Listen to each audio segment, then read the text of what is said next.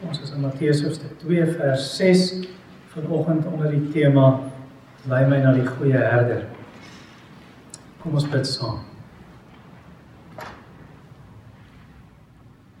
Ons Vader in die hemel, dit is vir ons 'n mooi tyd van die jaar, hierdie Kersseisoen, wat ons net kan dink weer oor wat U kom doen het vir ons in Christus. Dit is 'n groot ding, Here.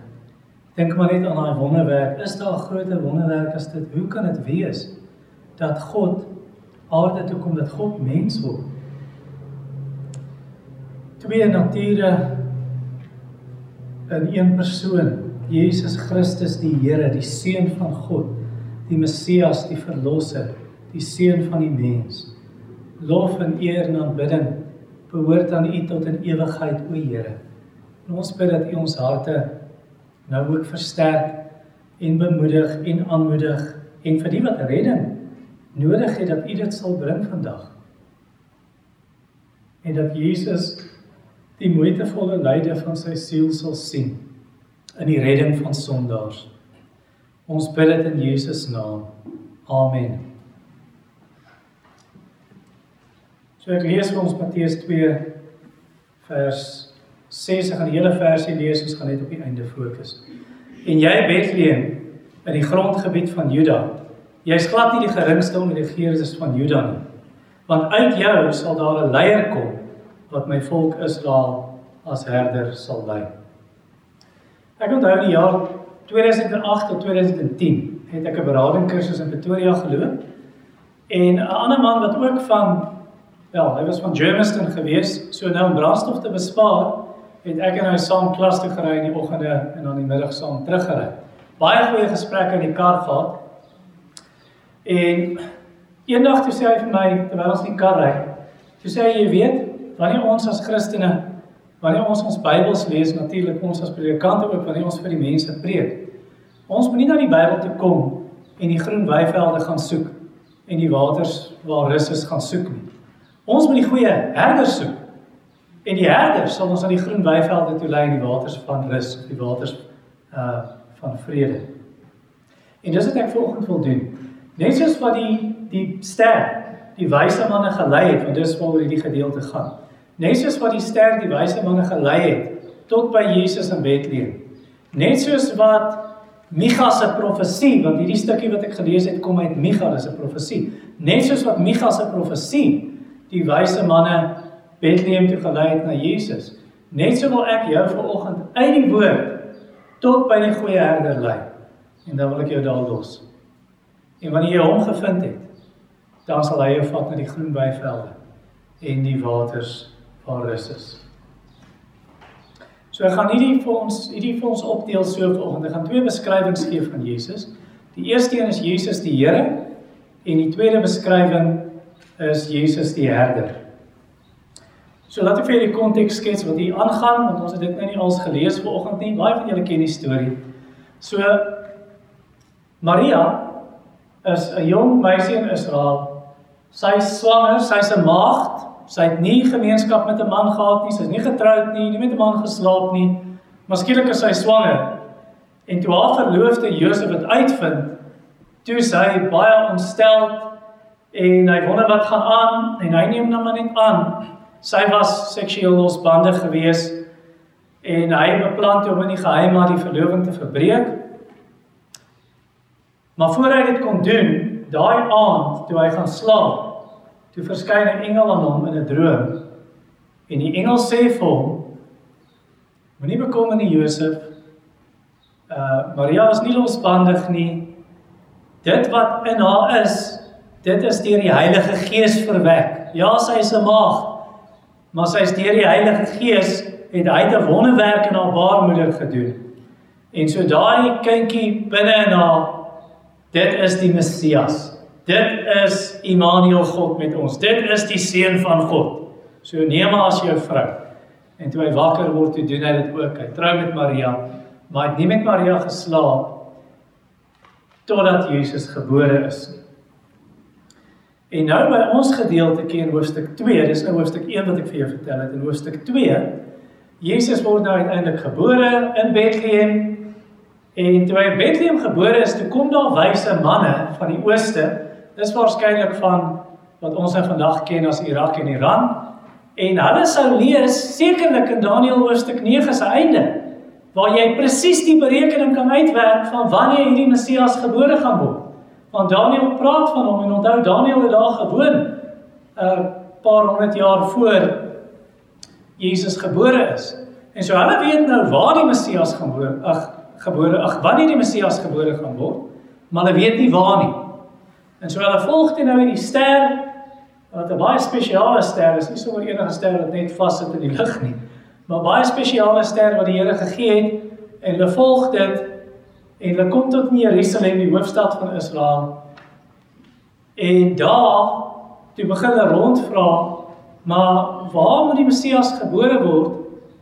En koning Herodes, hy is so ontstel, want hy is die koning, nou is hy 'n mededinger, so hy is bitter ontstel, en hy roep toe die Joodse geestelike leiers bymekaar en sê, waar gaan die Messias gebore word?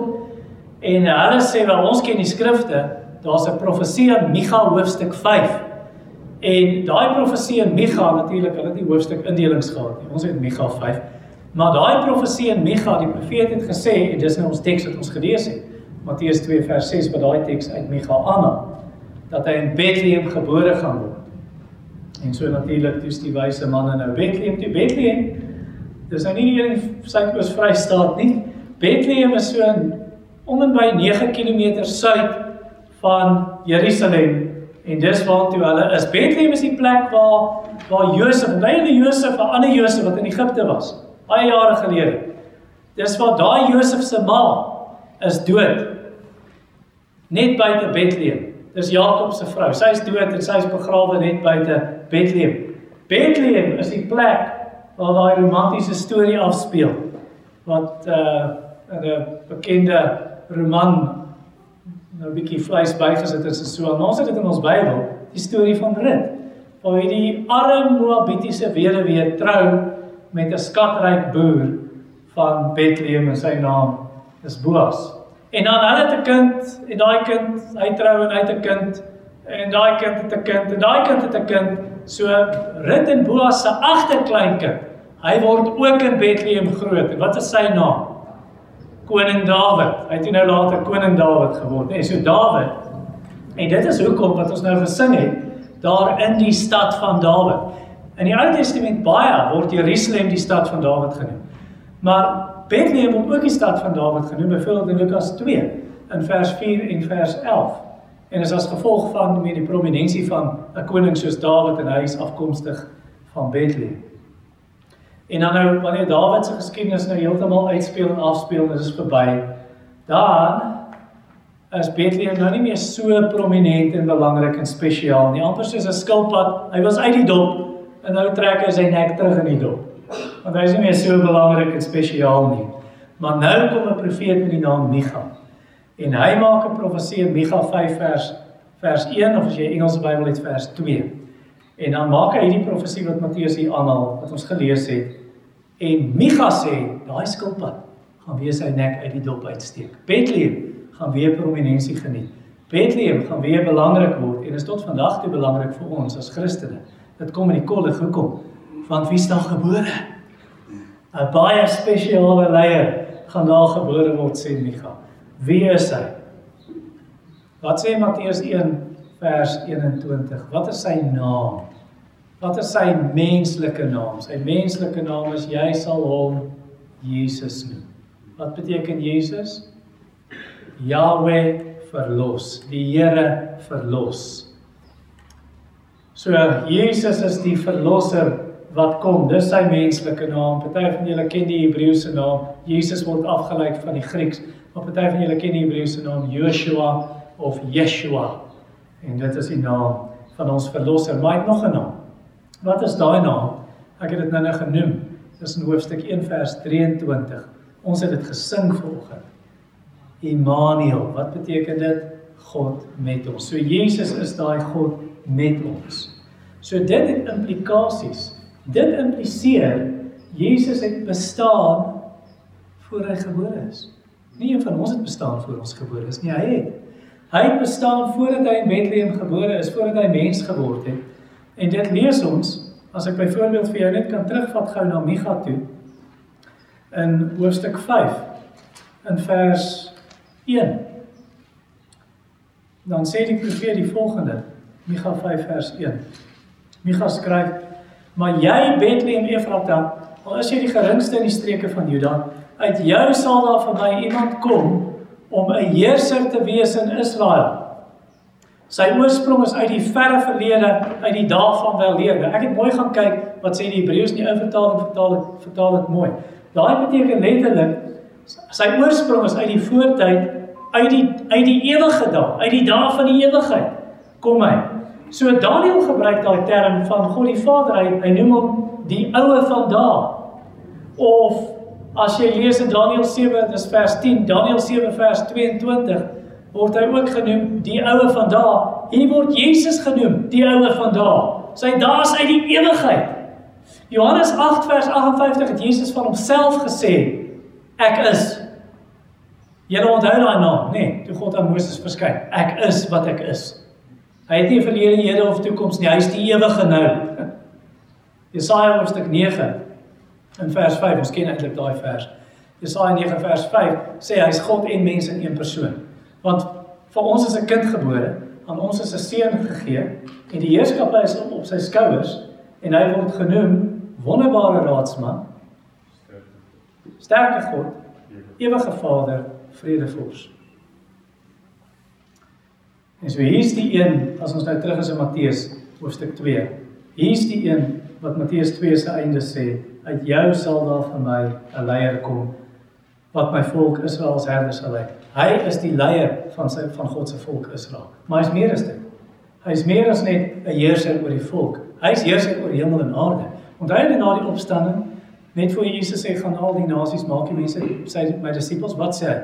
Aan my is gegee, alle mag in die hemel en op aarde.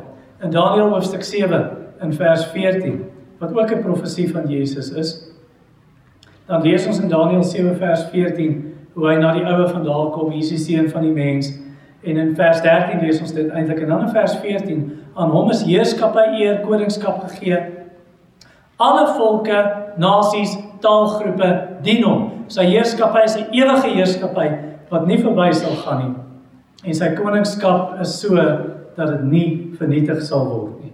So daar sê dat hy heers oor alle nasies, dit is syne, dit sal onder sy voete kom.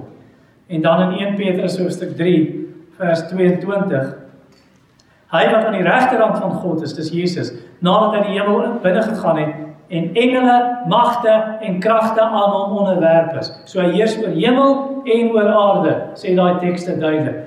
Wie van julle onthou die vers, in Openbaring 19 vers 16, hy word genoem koning van konings en Here van Here. Dis wie hierdie Jesus is. En die engele erken dit. Die engele, as jy Hebreërs 1 vers 6 lees, toe God sy eerstgeborene in die wêreld inbring, of sy eniggebore, toe sê hy, laat al God se engele hom aanbid.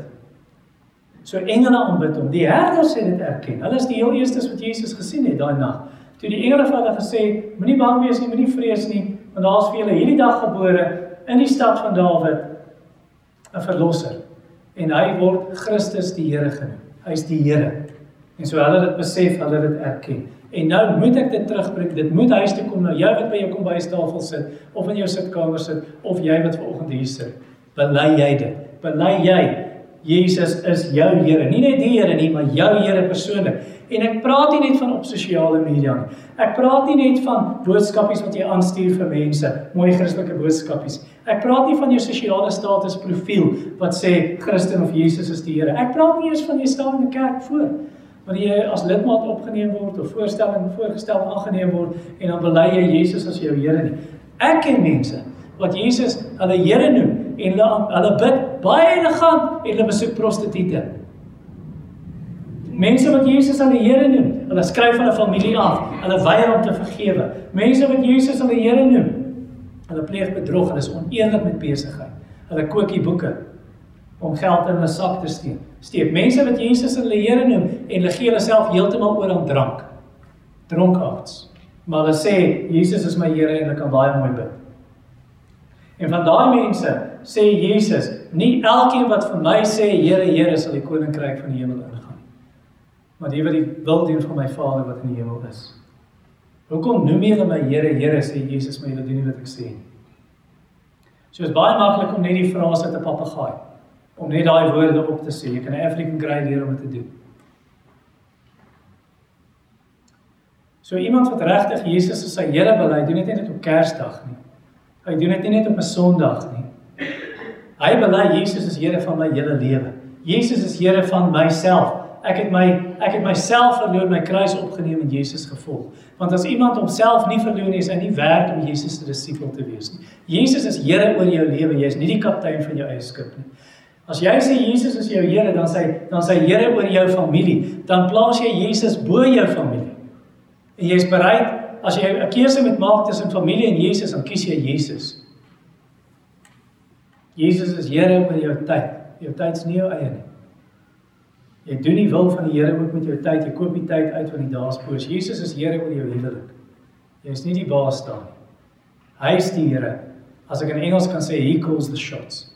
Hy sê wat jy doen. Hy sê met jou vrou lief hê soos Christus die gemeente lief gehad, homself daarvoor oorgee. Hy sê jy moet jou man respekteer, onderdanig wees aan jou man soos die gemeente aan Christus. Jesus is Here oor jou ouerskap. Daai kinders behoort nie aan jou nie, hulle is vir jou geleen. Jy moet hulle grootmaak vir die Here, nie vir jouself nie. Jesus is Here by die werkplek. Hy is Here, al is jy 'n direkteur van 'n maatskappy. Jy is nie die baas daar nie.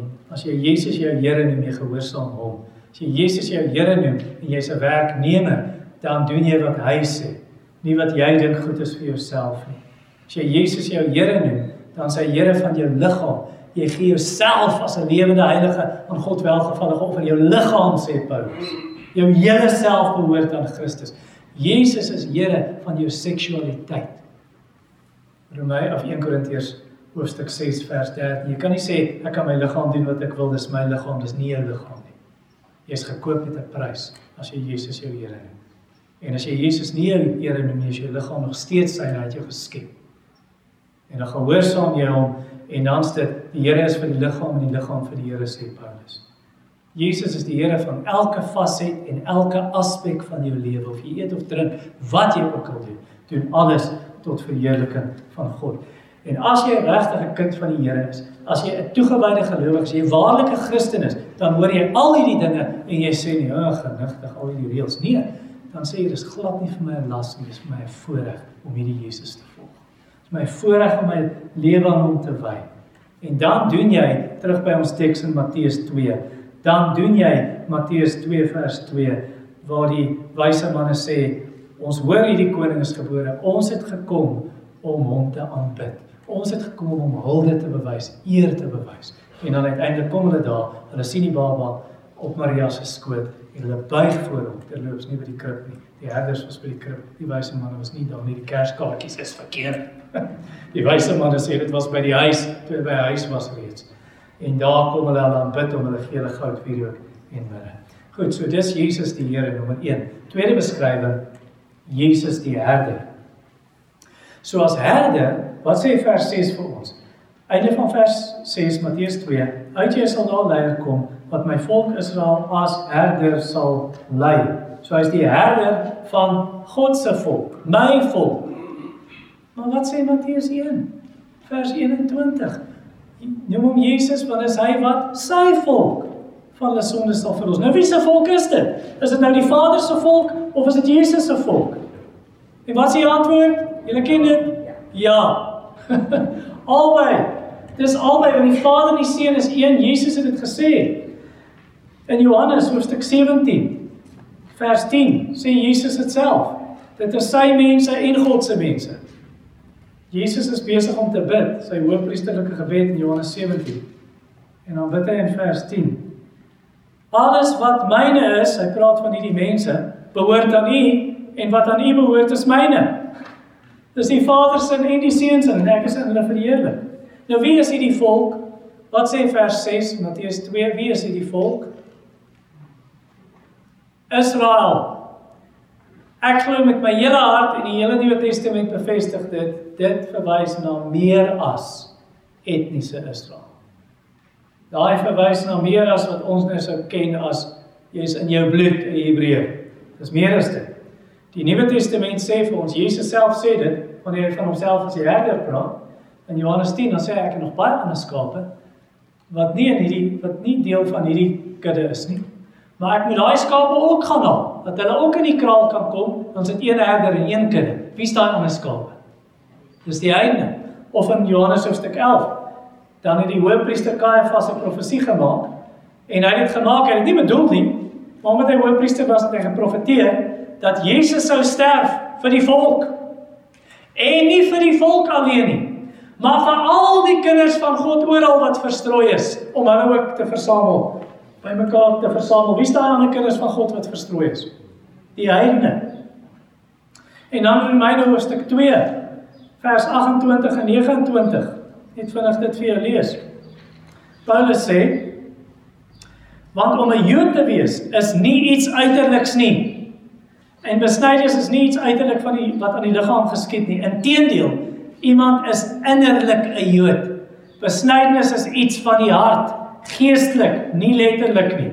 So iemand ontvang lof nie van mense nie, maar van God. So wie is die regte Jood? Wie is daai Israel? Dis die Jood en die heiden, wat dit in hulle harte is. Hulle het nuwe harte ontvang, hulle is besny in die hart. Romeine hoofstuk 9 sê dit miskien 'n bietjie duideliker nog. Romeine 9 vers 6 tot 8. Dis nie asof die woord van God nou geval het. Want nie almal wat uit Israel afkomstig is die ware Israel nie. Ook is nie almal wat die nageslag van Abraham is sy kinders nie. Inteendeel, daar staan, dit is deur Isak wat jou nageslag benoem sal word. Dit wil sê, dit is nie die kinders van die liggaam wat kinders van God is nie, maar die kinders na die belofte word as nageslag beskou. En dan vers 24 tot 26 op Romeine 9. Dit is ons wat hy geroep het, nie net uit die Jode nie, maar ook uit die nie-Jode. En wie is die mense? Hy sê, so sê hy ook in Hosea, hulle wat nie my volk was nie, sal ek my volk noem. Jode en heidene. En al wat nie geliefd was nie, sal ek my geliefde noem. En op daai plek waar hy vir hulle gesê het, julle is nie my volk nie, juist daar sal hulle kinders van die lewende God genoem word. So Jode en heidene is daai volk, glo ek, wat in Matteus 2 is, want Jesus is nie net herder van die Jode wat nog glo nie, maar van elkeen wat in hom glo. En hy roep hy skape by die naam. Hy roep hulle by die naam. Hy is hulle herder, Johannes 10. Hy sê ons in Johannes 10, het hy gepraat van die goeie herder, want hy daai teks, die groot herder van die skape, die goeie herder, dan sê hy, in Johannes 10 vers 3, voor hom maak die hekwagter oop, hy verwys na homself, Jesus, die skape luister na sy stem, het julle nou gehoor, toe ek nou vir die kindertjies vertel, elke skaapie ken hulle naam, en hulle ken die herder sy stem ook. Hy roep sy skape op hulle naam, lei hulle uit, wanneer hy al sy skape uitgelei het, gaan hy voor hulle uit en hulle volg hom, omdat hulle sy stem ken. En dan, ek gaan nie by al die tekste uitkom nie, maar Esegiel 34 vers 31, jy kan dit op die eie tyd lees, waar hy sê, julle is my skape, die menslike skape van my kudde. En hy is natuurlik hulle herder. Jesus, hierdie groot taak wat hy doen as herder, hy verrig daai taak met groot krag. So dit beteken, hy kan alles doen wat jy nodig het. Daai profesie uit Micha, waar Matteus nou uit aanhaal, daai profesie, net 2 versies later, na daai teksie, dan sê in Micha 5 vers 3, hy, dis nou die Messias, hy sal optree as herder lei deur die krag van die Here en deur die grootheid van die naam van die Here sy God. Hy het al die krag om te doen wat jy nodig het. So hier's 'n paar vrae wat ek vir jou moet vra vanoggend. En jy moet dit antwoord. Jy hoef nie hand op te steek nie, jy hoef nie hard op te antwoord nie, en as jy oor die radio luister, gaan jy nie hoor nie. Maar hoor hierdie dinge, hierdie vraag. Is daar iemand wat luister? Jy soek redding van die mag van sonde in jou lewe, of sonde 'n greep het op jou lewe. Jy soek die Here se vergifnis. Kan nie die herder daai saak aanspreek? Kan hy dit antwoord en uitsorteer? 1 Petrus 2 vers 24 en 25. Jesus het ons sondes in sy liggaam aan die kruis uitgedra, sodat ons nou dat ons sondes afgesterf het vir die geregtigheid kan leef. Hy deur wie se wonde julle genees is. Julle was immers verdwaal soos skape, maar nou het julle teruggekeer na die herder en opsiener of bewaker van julle siele. As hier iemand wat luister, jy twyfel oor die redding, kan hierdie herder daai kwessie aanspreek? Hy kan daai kwessie aanspreek. Johannes hoofstuk 10 sê vir ons, dat die skape in sy hand is. Hulle is in die hand van sy Vader. Niemand kan hulle uit die hand van sy Vader ruk nie, want die Vader wat hulle aan die Seun gegee het, is groter as almal. Niemand kan hulle uit my hand uitruk nie, sê Jesus. Hulle sal in ewigheid nooit verlore gaan. Jy hoef nie te twyfel nie. As jy op die Here Jesus vertrou, jou redding is veilig. Wonder jy miskien, is Jesus regtig waar? Kan ek jou gou 'n vraag vra? Waaroor gaan Matteus 2 vers 6? Wel, oor die herder wat gaan kom en die skape lei. Waaruit kom dit? Uit Micha. Wat sê Micha? Wat is Micha 5 vers 1? Dis 'n profesie. Daar's baie sulke profesieë. As al daai profesieë vervul word in een mens. Terloops, hy het gesê hy gaan in Bethlehem gebore word. Hoe beplan jy eie geboorte? Hoe beplan jy waar jy gebore gaan word? Jesus is waar. Die profesie is vervul. Jy kan hom glo. Jesus is die groot herder van die kudde wat uit die dood opgewek is, sê Hebreërs 13 vers 20. Die graf is leeg. Hulle het tog nooit die liggaam gevind nie. Hy het verskyn aan honderde ooggetuies, sê 1 Korintiërs 15. Die skrifte is vervul tot in die fynste besonderhede. Jy kan glo Jesus is waar. Dalk sê jy goed, ek glo Jesus is waar, maar is hy regtig God? Of was hy net 'n goeie mens, was hy maar net 'n goeie profeet? Wat sê die bekendste psalm in die Bybel? Hoe begin daai eerste versie nou weer in Psalm 23? Die Here is my herder. Wat sê Jesus van homself? Ek is daai goeie herder. Jesus is daai Here. Jy kan glo hy is God. En 'n klomp ander tekste wat ons kan gee, maar daar's nie tyd daarvoor. Maar ek dink laat dit genoeg wees vir nou. Is jy in 'n gemeente? Jou predikant manipuleer jou vir geld en hy misbruik jou en hy verkondig dwaaling, net soos daai slegte skaapwagters, daai slegte herders in Jesegiel 34 in die eerste 10 verse wat jy op jou eie tyd kan lees. Maar soos daai slegte herders en dan sê die Here van homself in Jesegiel hoofstuk 34 vers 15. Ek die Here, ek self sal kom. Ek sal daai skape se herder wees. Jesegiel 34:15 en vers 23, vers 15 sê: Ek self sal my skape laat wei. Ek self sal hulle laat lê in rus. Dit is die uitspraak van my Heer die Here. En dan af na vers 23 van Jesegiel 34. Ek sal een herder wil aanstel, hy sal laat wei, my diensknegt Dawid. En natuurlik, Dawid is al dood. So hierdie praat van die groot Dawid, die seun van Dawid, Christus. Dit is hy wat hulle sal laat wei, en dit is hy wat vir hulle 'n herder sal wees. En weer eens, daai herder is die Here. Dis die een wat ons kan vertrou. En jy kan die Here dan vra, jy kan die Here vertrou, en sê, Here, gee vir ons herders na u hart, wat ons sal lei met kennis en verstand. Gee vir ons 'n leraar, wat vir ons die woord sal preek, en nie oor geld sal preek, en altyd geld soek, en sê, health, wealth, prosperity nie. Gee vir ons asseblief een wat ons voed met waarheid en met verstand.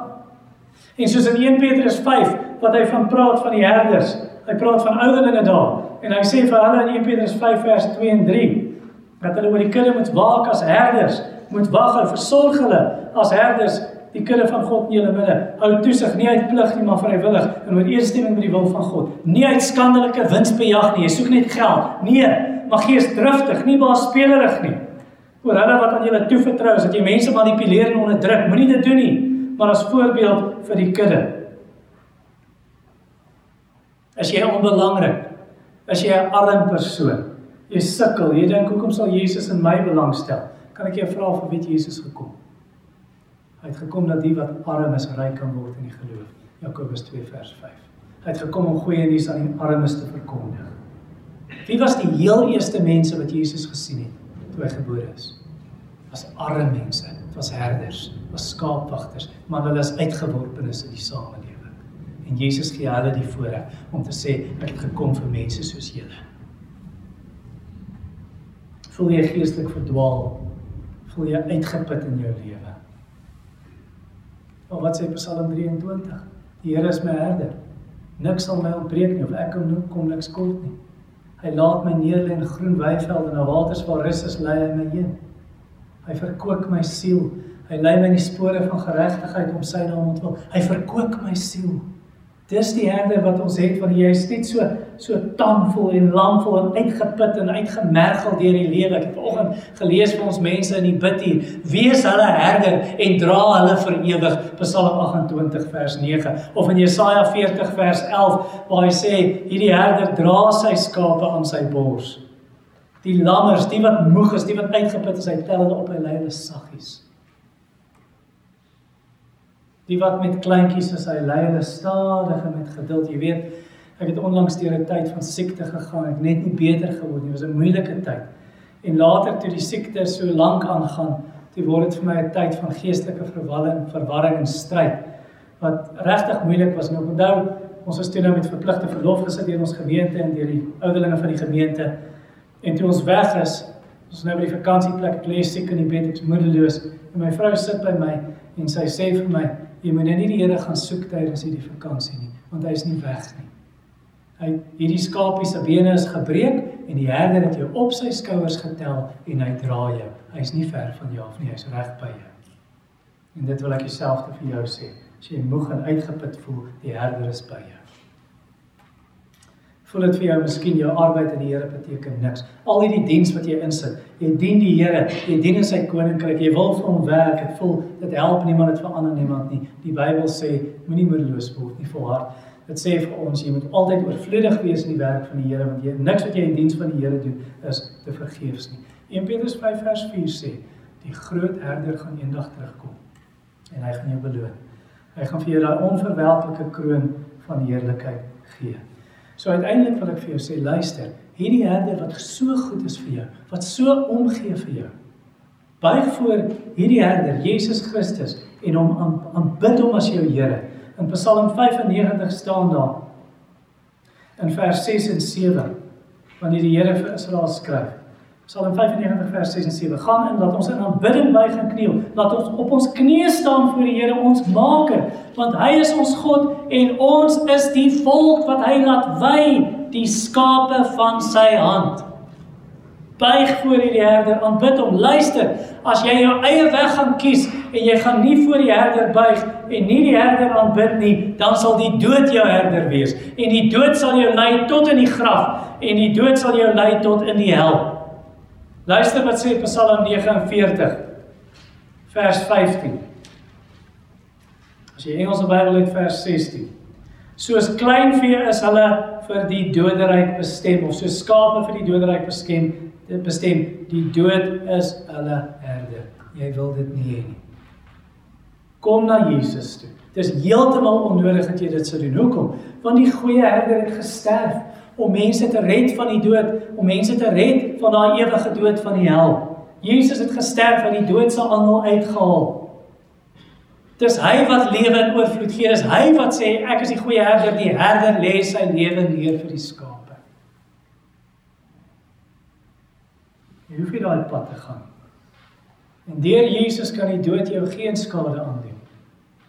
As ek kan afsluit hiermee, dood gaan jou nie skade kan aandoen nie.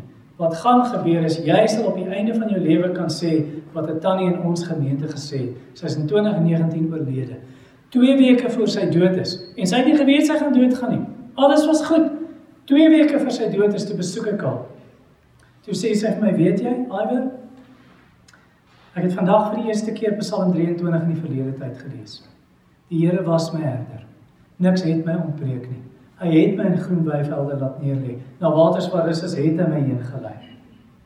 2 weke later is sy oorlede, en weet jy toe sy oorlede is, glo ek sy met my hele hart, van die Bybel sê dit, sy het deur 'n dal van doodskade weer gegaan. Sy het niks gevrees nie, geen onheil nie, want die herder was met haar. Sy stok en staf het haar vertroos. En uiteindelik, toe sy deur dit, sy sit aan by die feesmaal van die Here, haar beker loop oor, haar hoof word gesalf met olie, net goedheid en guns sal haar volg al die dae van haar lewe, sy is in die huis van die Here woon in lengte van dae, en selfs daar, sê Openbaring 7 vers 17, sal die lam, wat op die troon is, haar herder wees, en hy sal haar lei, na lewende waterfonteine. Is jy gereed om die herder te ontmoet? Begeer jy hom, meer as die geselligheid van vandag, Kersdag, van vriende, en lekker eet en saam kuier en geskenke. Kom ons bid saam. Ons Vader, Here Jesus ons herder, Heilige Gees ons trooster, o Here, ons God, kom help ons, kom lei u skape, en maak ons bewus, selfs vir die skaap wat sy been gebreek is, maak daai skaap bewus, ek dra jou op my skouers, in Jesus naam, amen.